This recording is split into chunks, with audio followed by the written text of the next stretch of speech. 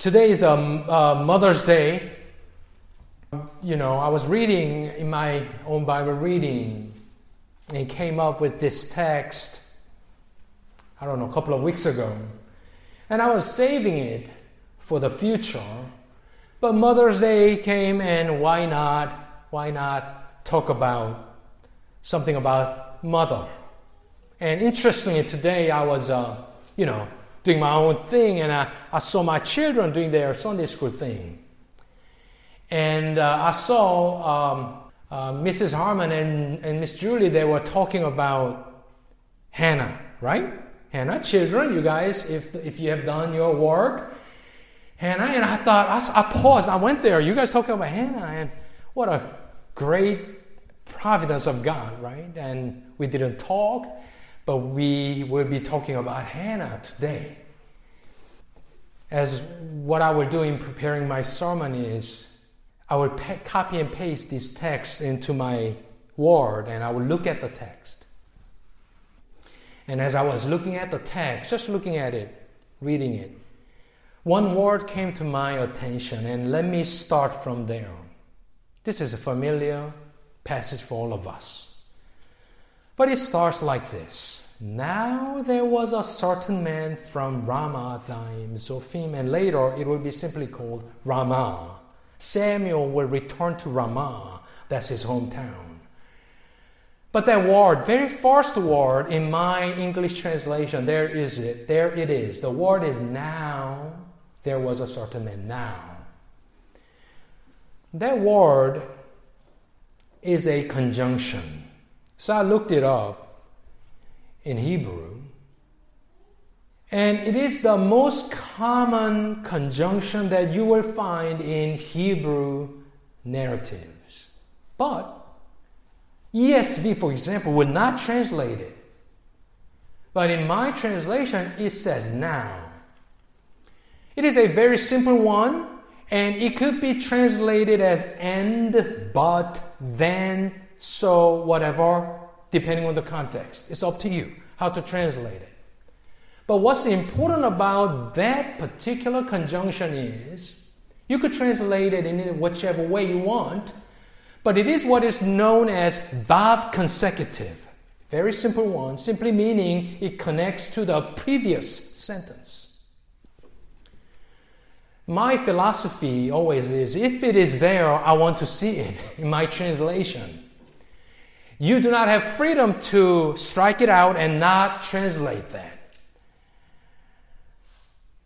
And I understand why some of the translations will not translate that. Because in Hebrew narrative, if you translate that, it will say something like this. All of you growing up, you have done your English homework.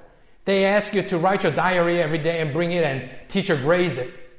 If you write your sentence like this, I woke up, I brushed my teeth, and I ate my breakfast, and I went to school, and I did my homework, what would English teacher do?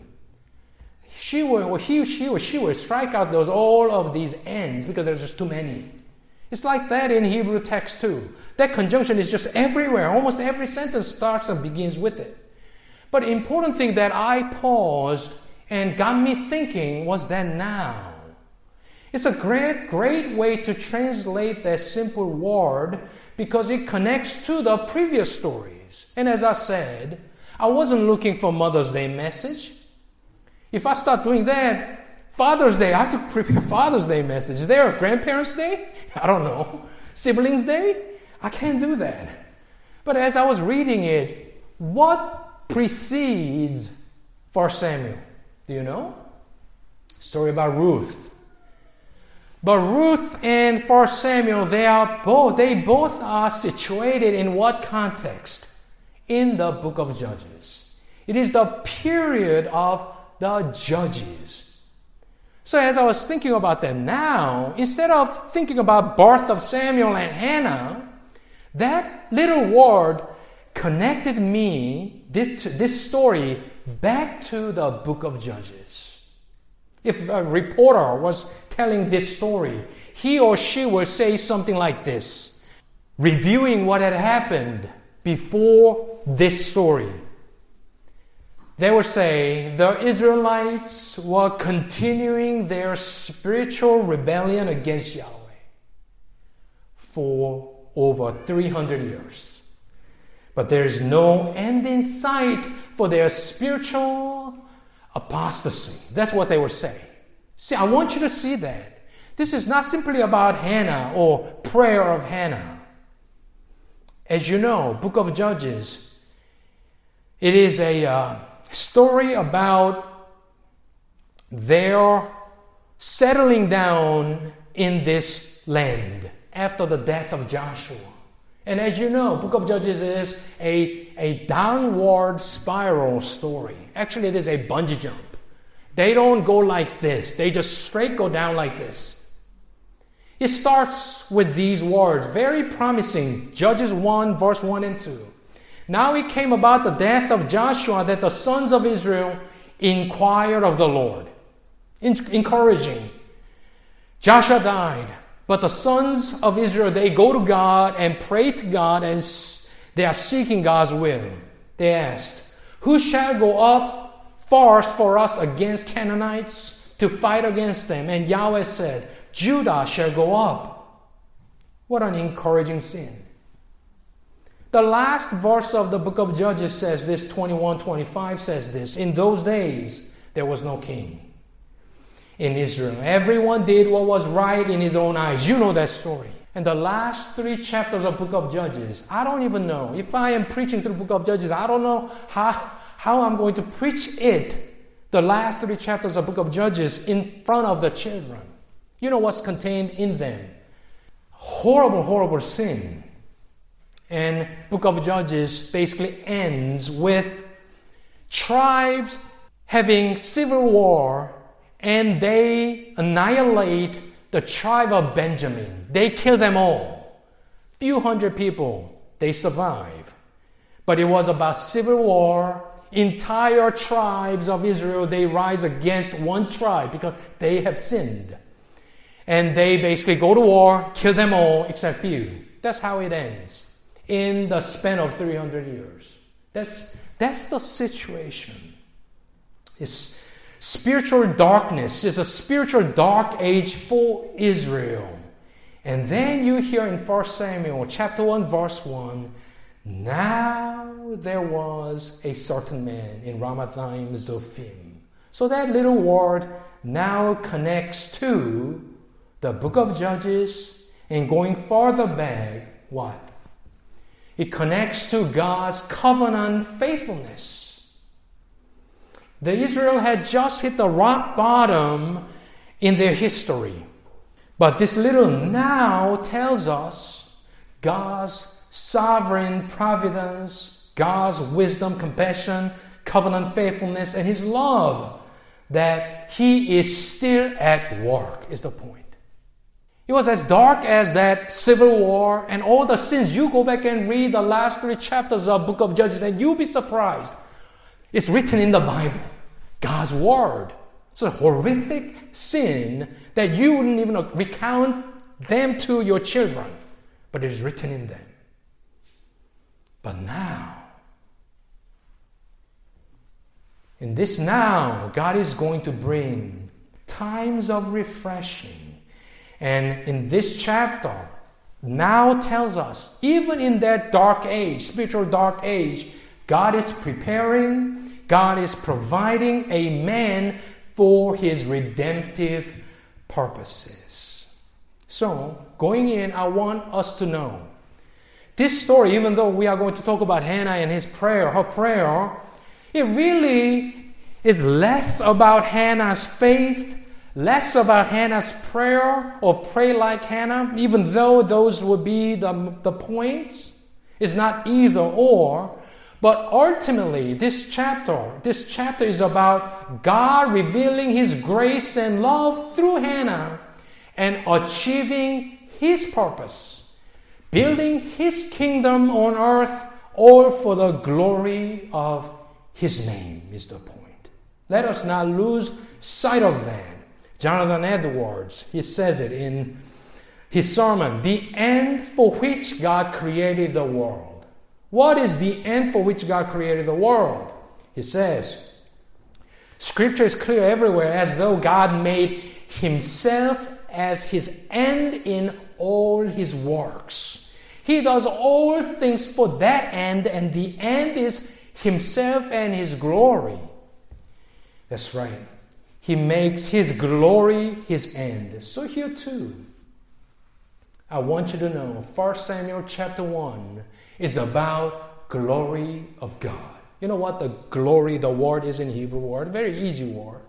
It's kabod. And later on, one of the sons of Eli dies, and his wife names him Ichabod, the glory of Israel left. Kabod means basically heavy, stout. And Eli, prophet or priest, was kabod. He was a big man. But kabod, it's about glory of God. That's where we begin. And it is an encouraging start for all of us.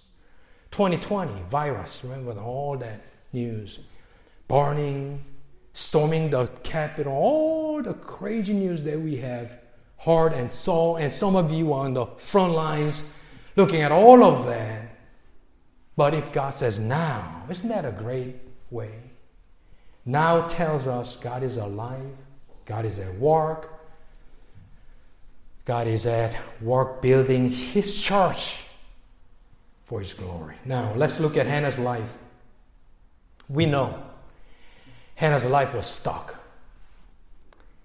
Briefly talk about Elkanah. We normally do not talk about her husband Elkanah, but when you think about it, Elkanah is Samuel's father. Elkanah, let's profile him. I'm not going to read the whole thing, but once again, in verse 1, he's son of somebody.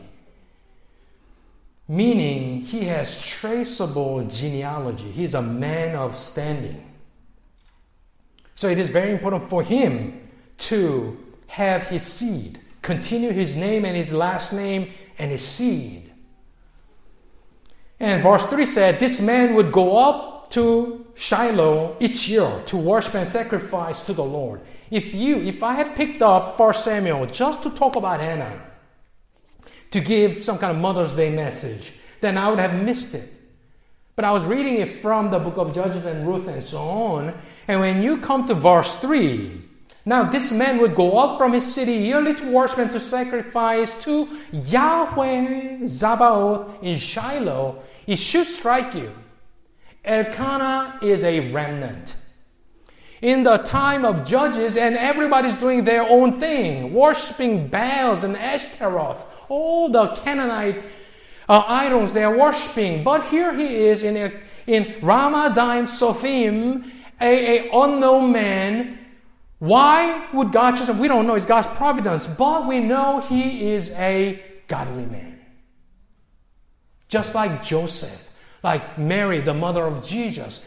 God chooses someone in his sovereign choice. But God will not choose someone who's not a believer, who has no idea, no desire to serve God. No, that is not the case. As I look at this verse, Elkanah is a unique case in the time of Judges.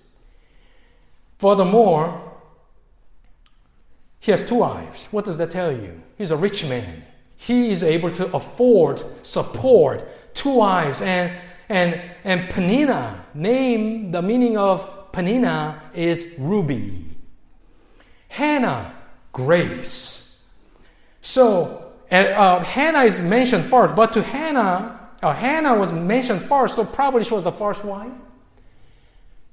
She didn't have children, so Elkanah brought in another wife. So he is a wealthy man. And he will go yearly with his entire family. What does that take? It takes money. You journey up from here to Shiloh, taking your family. So he's not a day laborer. He's not a poor man. He's taking entire family and he's sacrificing. He's buying the animal, sacrificing, giving double portions to Hannah. Put that together. You have someone who is prosperous man, wealthy man, yet godly man. And also he is a gentle, compassionate, and tender-hearted man. Verse 5, it says, to Hannah he would give a double portion. Why? For he loved Hannah. But the Lord had closed the womb. He could have said, you are no use to me anymore. But he is a gracious man. And here it is, Father's Day message.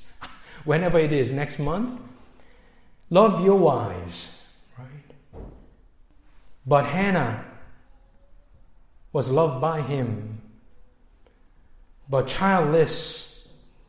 And what does Penina do to her?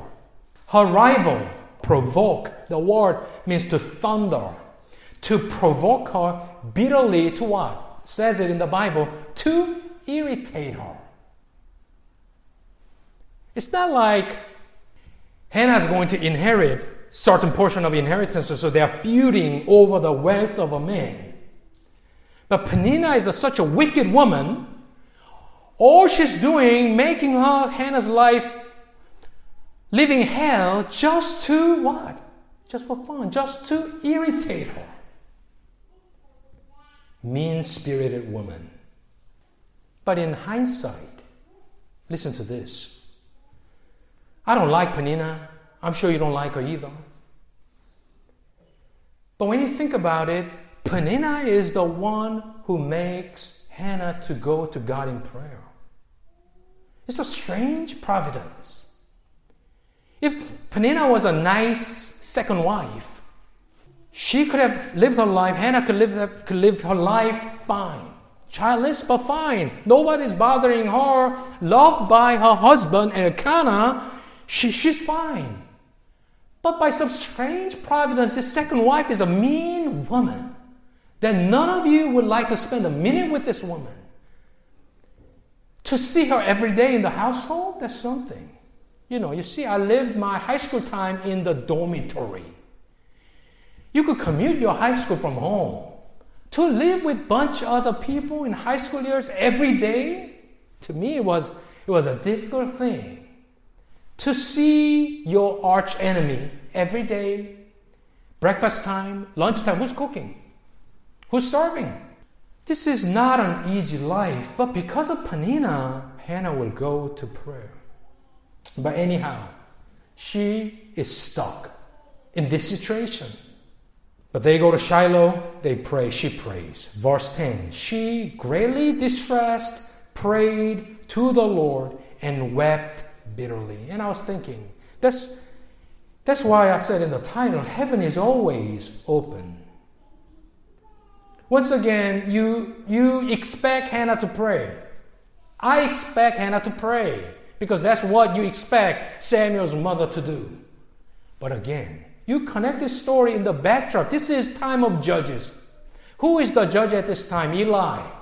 He judged for 40 years. And Samuel will be the last judge. So the time is dark. It's a dark age. But what does verse 10 say?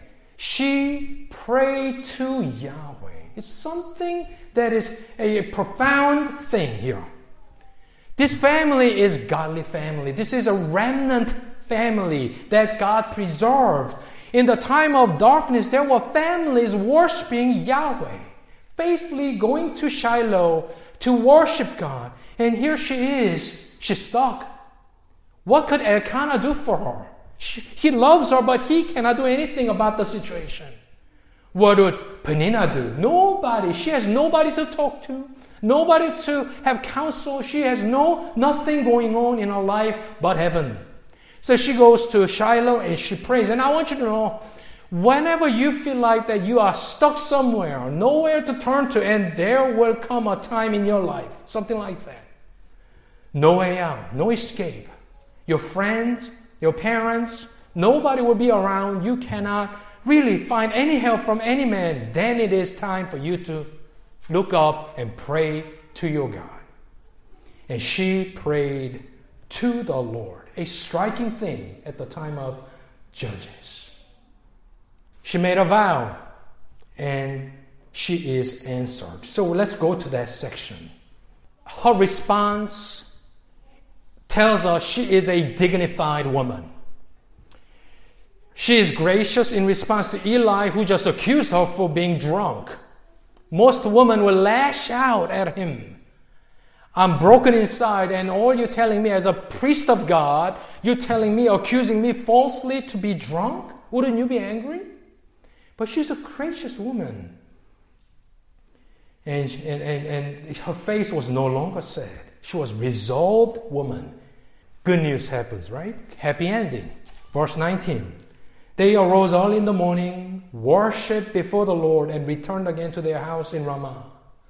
And Elkanah had relations with his wife Hannah, and the Lord remembered her. Obviously, God is not forgetting things.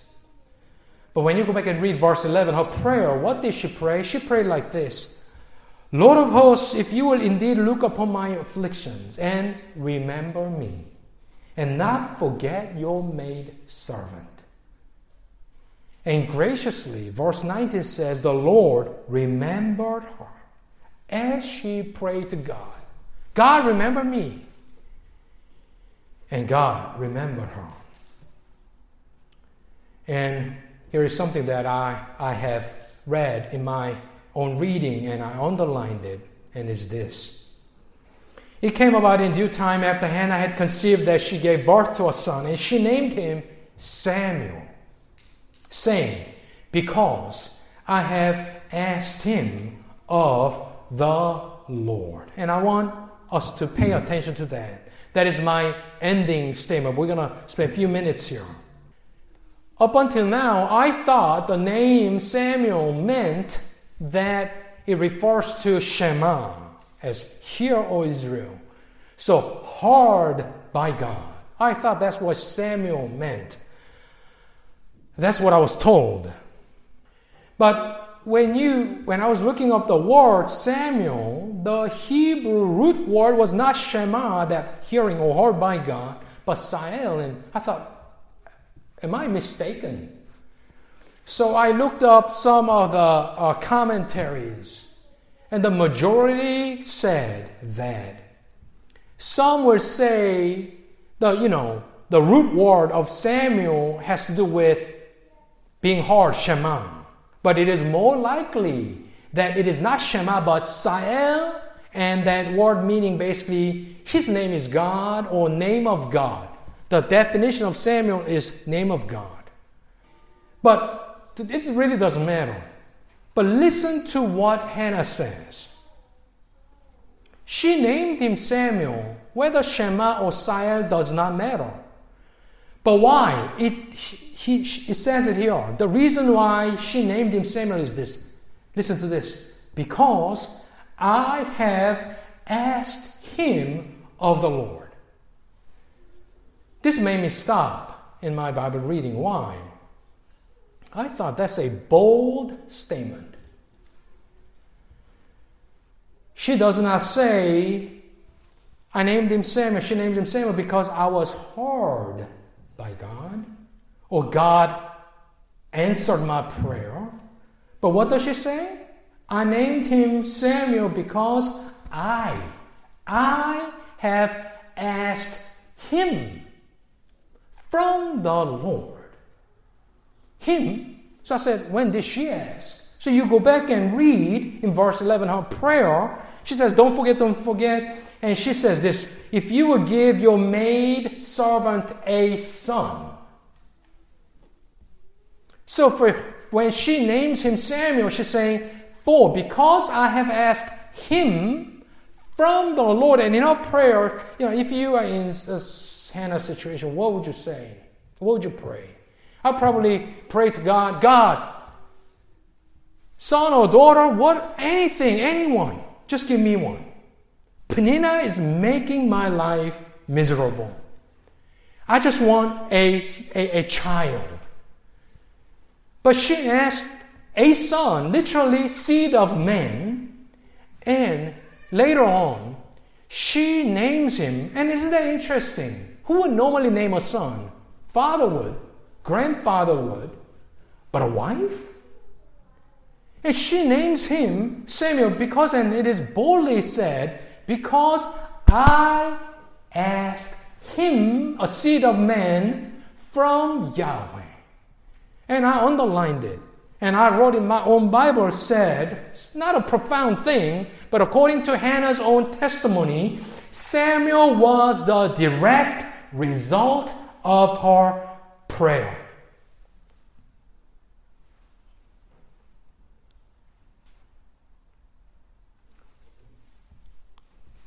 For a minute, I respectfully ask this.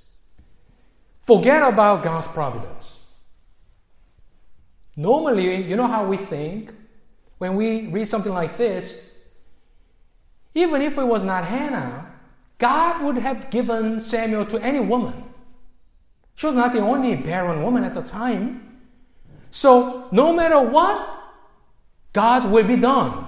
So we think, Hannah's prayer, oh, it's okay. I mean, it's good. But at the end of the day, it is God. God's going to send Samuel, or like Samuel, someone, some boy, a boy, to somebody who wants him. But if you could, for a minute, just not think about God's sovereignty in that, because often we cancel out human responsibility with God's sovereign grace. But for a minute, if you could pay attention to what Hannah's saying, her testimony, what the Bible wants us to learn from her faith is that if Hannah didn't pray for him a seed of man, no Samuel. Emphasis here from the Bible, approved by God and Holy Spirit, written by somebody, Samuel probably, but emphasis that God wants us to know is that Samuel has to do with the direct result of Hannah praying. Of course, it is God's providence unfolding in human history. But how does God work in human history? God uses men and women like you to achieve His purposes. That's consistent revelation from God's Word. God does not shoot lasers from heaven. God does not send angels to do His things. From time to time, yes. But God's redemptive history is unfolded by men and women like Hannah, who will go to God in faith, and God using those means, human agents and instruments, to achieve and accomplish His divine sovereignty, and there is no conflict.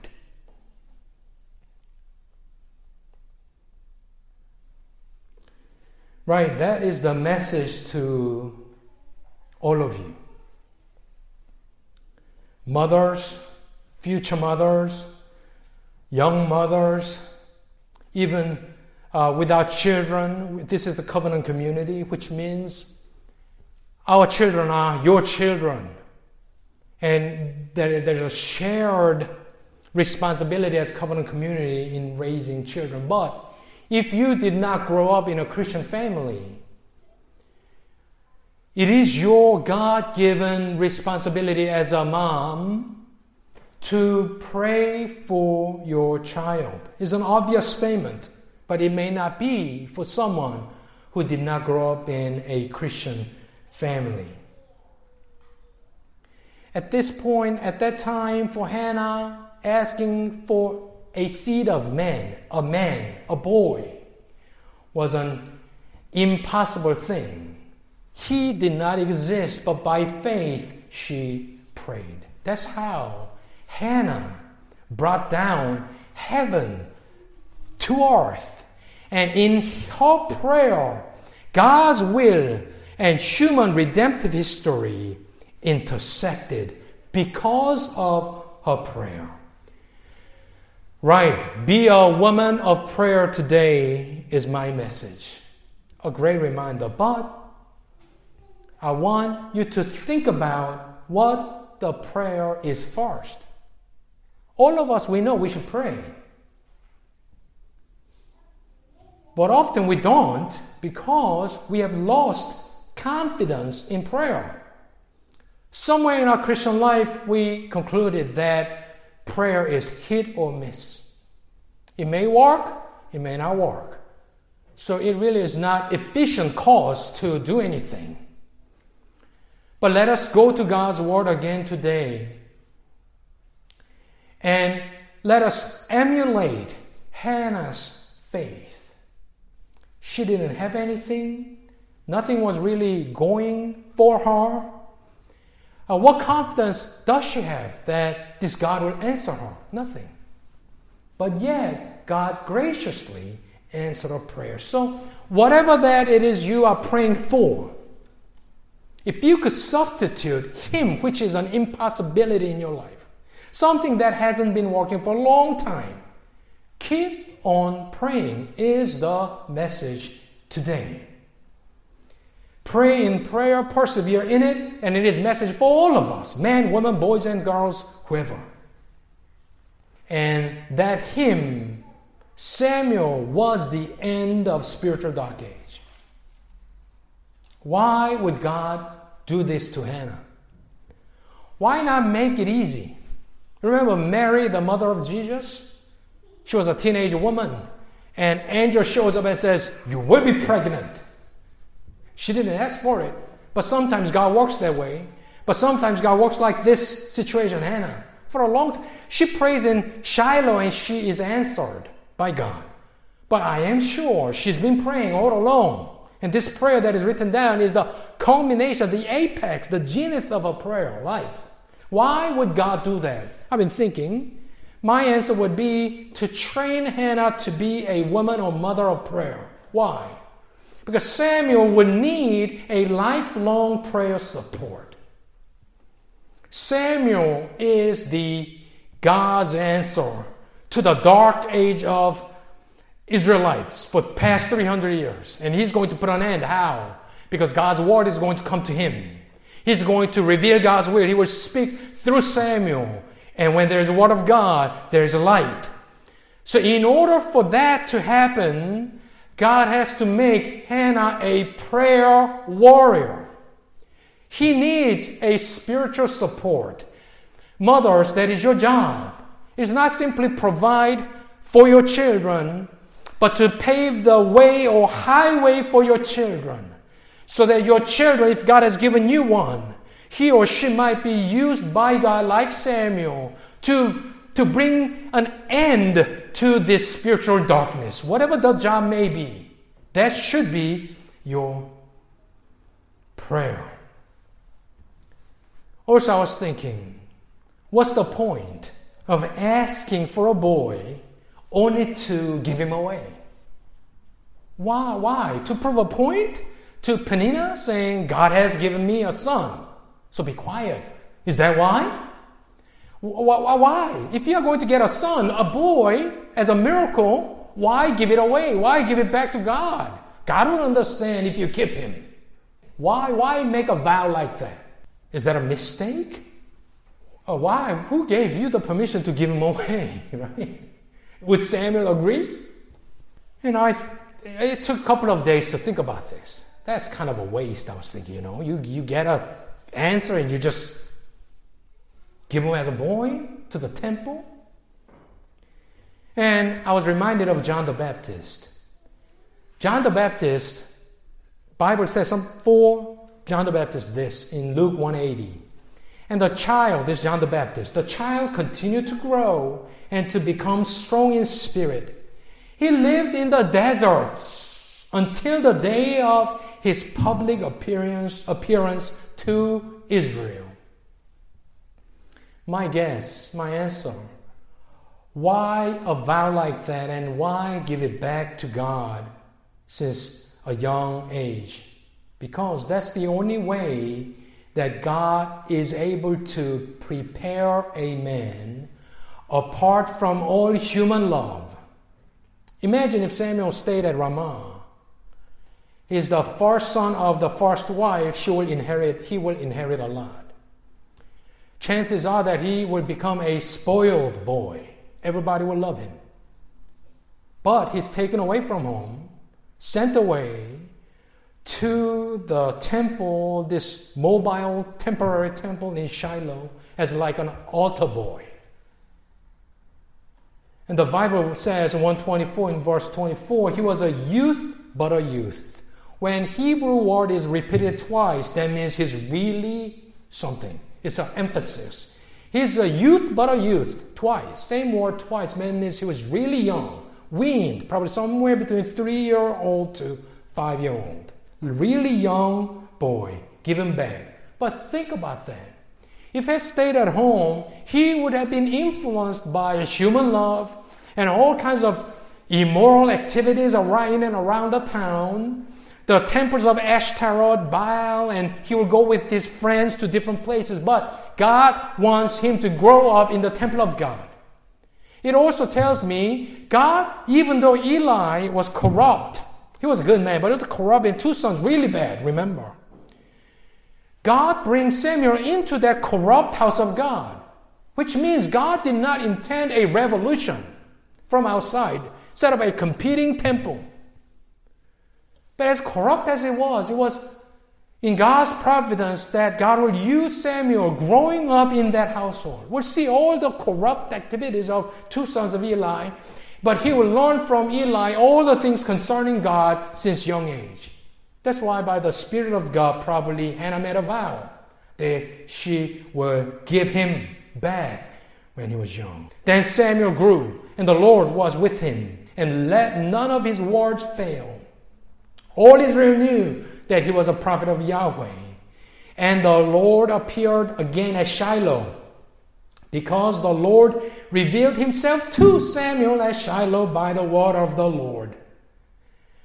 Chapter 4, verse 1. Thus the word of Samuel came to all Israel. That's right. The last verse, if you will look at last verse. Verse 28. He is being dropped off at Shiloh. I don't know if you have any experience something like that, something like this. I was older, I was 17, but I was dropped off at a total strange place, Bryan, Texas, at a school and dorm. I remember my mom left in a van with my uncle going back, and later on my mom said, she was crying in the van. Think about it, I was older than this boy. But from Seoul to Bryan, Texas, and I was left alone, dorm. But I remember each time when I would go back to Houston and coming back, that 2-hour journey, each time, Labor Day weekend, you go to Houston and come back, Highway 6 in Houston, 290 Highway 6, I still remember. You are crushed, and for 2 hours, I just don't want to go back. I don't want to go back to Bryan. It was just a sad, sad situation. But anyway, he goes up to Shiloh, and he's dropped off, and there is that one-liner for Samuel. What does it say? And he worshipped the Lord there. Literally, he bowed down before Yahweh. That's the training. He's a young boy. He probably couldn't write. He couldn't read anything. He could take care of himself. Let's say 5-year-old boy. Can you imagine dropping him off at somewhere? And you will not see him once a year. That's the only time you will see him. Can you do that? But anyway, she did it. And like I said, probably to preserve him. And his training, only thing that he needs to know is how to bow down before Yahweh. Not Ashtaroth, not Baals, nothing else, but Yahweh. As corrupt as that church was at the time, he will bow down before, not figuratively, but literally. That's the training that he will do. I will end with this. It's not just Samuel, but it occurred to me. What would God use? Whom will God use in this 2021, churches? Who would God use in his providence for his glory? If you were God, whom will you choose? Wouldn't you choose someone whose life is wholly dedicated to God? No matter the intellectual ability, no matter the wealth, no matter the natural ability, wouldn't you, if you were God, use someone? No matter your last name, wouldn't you pick someone whose heart is completely given to the Lord? Unaffected and unmolested by the world's affairs? That's what I would choose. We need to learn, all of us. This is Mother's Day.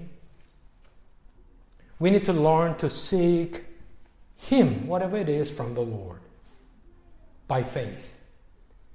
We also need to learn how to give that back to God so that God could use that.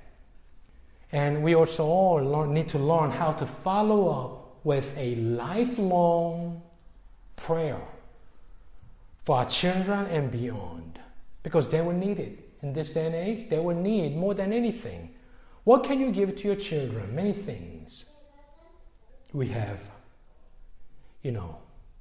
young families traveling from far away. It's not an easy thing.